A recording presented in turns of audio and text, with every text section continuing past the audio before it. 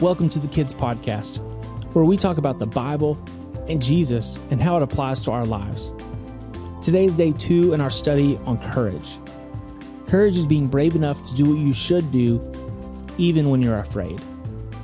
The Bible says in Joshua chapter 1, verse 9, "Be strong and brave. Do not be afraid. Do not lose hope.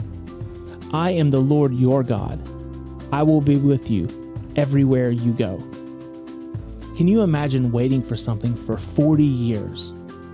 That's what Joshua and Caleb did. And now, it was finally time for Joshua to be strong and courageous. You can be strong and brave too. When you remember that God is with you, it's easier to choose courage, even when the people around you are afraid. For today's activity, we're going to try to memorize Joshua chapter 1, verse 9. So find a piece of paper and then write out these sentences. First, be strong and brave. Next, do not be afraid. Next, do not lose hope.